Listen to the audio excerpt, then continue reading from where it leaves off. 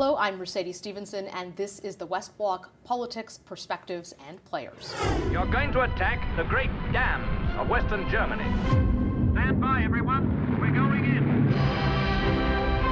It's got to be done at low level. That scene from the 1955 film classic Dam Busters portrays the secret mission to destroy Germany's hydroelectric dams nearly 76 years ago. This legendary mission, codenamed Operation CHASTISE, is credited as having helped change the course of World War II. The bombing of these dams inside the Third Reich destroyed massive water reservoirs used for power to build Germany's military. What role did Canada play in all of this? Joining me now is Ted Barris, author of Dam Busters, Canadian Airmen, and the Secret Raid Against Germany. Ted, I'm very interested to know what led you to this story, because it's the first time I've really heard about Canadians being involved. Well, I saw the movie, and as you said, it was a classic, and to sort of take all this in I was taking in it as a 10-year-old back in the 60s, and I was just mesmerized by this whole notion of the bouncing bomb going in to destroy the dams. And it wasn't until many years later when I met Fred Sutherland, who just passed away 2 weeks ago in Rocky Mountain House, the last Canadian surviving member of the Dam Busters team, that I realized Canadians were involved. So I began to track down all the other 29 Canadians through, and of course they're all gone now, but through their logbooks, through their families' correspondence, through illegal diaries some of these guys kept, and illegal photography. I was able to put the whole story back together again with the Canadians in the right roles and right places. So I was intrigued as a kid, and then this is my 18th book. So finally, my publisher allowed me to get around to this in the 75th anniversary year. And take us through what exactly the Canadians' roles were in this critical operation. Every role the Canadians played. We saw Richard Todd playing Wing Commander Guy Gibson in the film clip, and he's announcing to the crews that they're about to go and raid the dams with this bouncing bomb. Not until that day, when he announces that they're going into the dams, does any of the crews know that they're going there. They've been training for 7 weeks, flying low level. Behind you are the Parliament buildings. If you can imagine a 12-ton Lancaster bomber, 4 engines, traveling all the way from England to Germany and back, just about the level of the rooftops of the center block, all that distance and back to fly under the radar, the Canadians were in every crew position among the 19 Lancasters that pulled this off. They were pilots and navigators and wireless radio operators and gunners and bomb aimers and even ground crew. There were Canadians in this raid, all kept secret.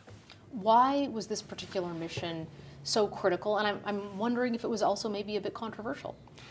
Well, it was secret, so nobody knew until it happened. In fact, many of the townspeople right outside the town where these guys flew from, Scampton in England, had no idea this was going on, the training and so on. Controversial in the sense that a lot of men didn't come back. Of the 19 Lancasters that flew with that low-level mission to bring this bouncing bomb to the dams, only 11 came back. So 56 men were lost in one night's operation. That was a controversy, and it really didn't deliver the death knell to the Reich in destroying those reservoirs and the dams. It slowed down production naturally, but they rebuilt the dams, the Nazis did, in 79 days. But what was the turning point in terms of the war was that at least at the end of that operation, the Nazis knew that the Allies were going to attack them wherever they could, where they were most vulnerable. They were vulnerable at the dams.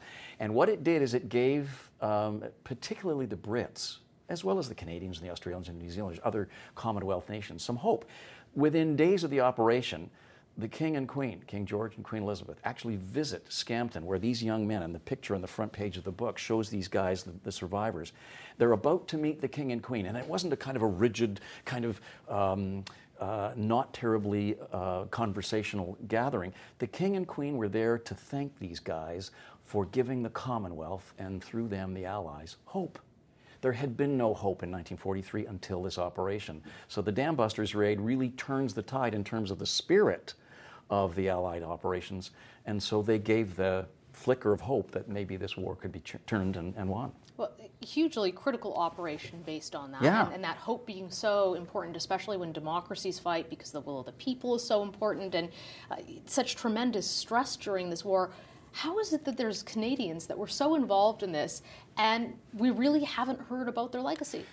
Well, we're not flag wavers in this country. We don't, stand up the way Brits do and Americans do and say, here's what we did in the Second World War. In fact, some people think that the Americans won the war or that the Brits did. Well, excuse me, but the Canadians were there in all the major operations. So we're more subtle, more reserved in this.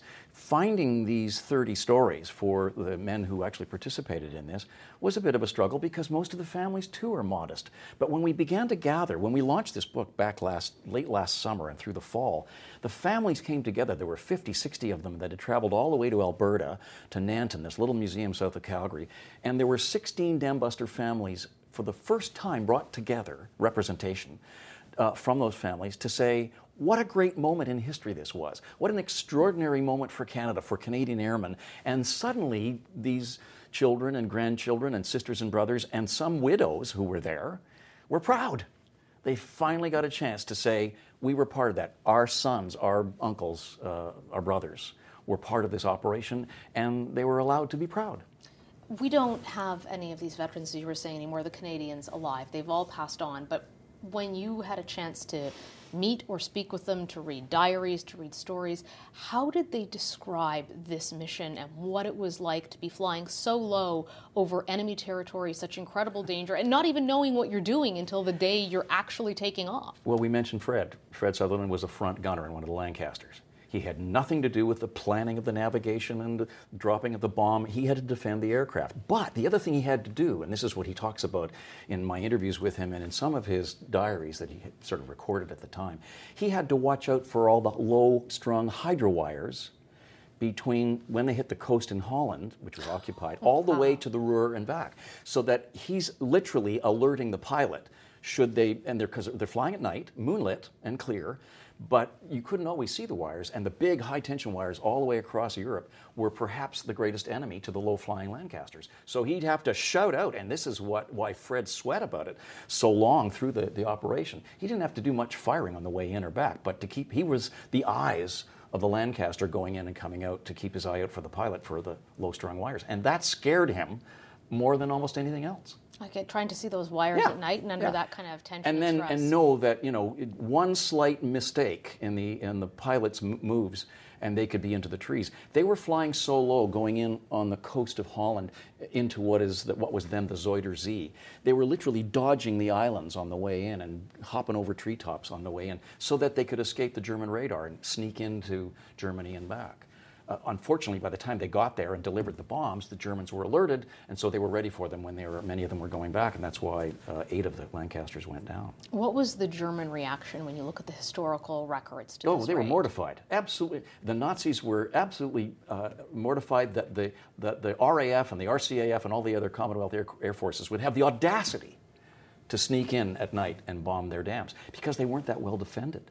They had torpedo nets strung on the reservoirs because they thought the only weapon that could attack the dams were torpedoes. So they had these big nets strung in the water. Well, the bouncing bomb, invented by Barnes Wallis, this eccentric British engineer, which literally bounced like a skipping stone over top of the water of the reservoir and came to rest at the back of the dam and then sank and exploded, went right over top of the nets, and otherwise they were very poorly defended. And so these horrific explosions that occurred at the dams blew them wide open and set the Germans back in terms of their industrial production. So it was a very much propaganda-oriented recovery because there were 1,400 people who died in the flooding that followed the raid through the Ruhr Valley. The water was pouring through the dams for 48 hours, killed 1,400 people, many of them innocent. But the Nazis figured the way to strike back at the Allies is to cover all, 1,400 of the coffins with swastikas, even if they were prisoners of war or forced laborers from Belgium and Russia and so on. They were all covered in swastikas. So they made the most of the moment. So in a way, it was a propaganda lift for them, turning the corner in that point of the war, but more for the Allies because here they had literally taken the war deep into Germany for the first time. 2 days after the raid, Winston Churchill's in Washington addressing Congress. And he can now say, we have taken the war right to the heart of Nazi Germany, which he couldn't say before. And it was the men in this operation who had delivered that. What kind of reaction has your book been getting so far? I'm pleased to say most of the veterans' families are so thrilled that their relative stories are out there. It's got a constituency, yes, among veterans. It's got a constituency among, aviation buffs and military historians. But what's gratifying is when young people who know nothing about this operation and not a whole lot about the Second World War say, I had no idea the Canadians did this. And so there's that pride that the families felt, to a certain extent shared by audiences that I've been speaking to. I've probably spoken to 100 different audiences since the book came out. And it's great to hear some of the veterans' families say, you didn't get all of the stories of my uncle or my dad in there, but you got the story of what they did in there, and that's most important. More to be told. Well, Ted Barris, a fascinating read about some true Canadian heroes. Thank you so much for joining us today. Thank you for having me.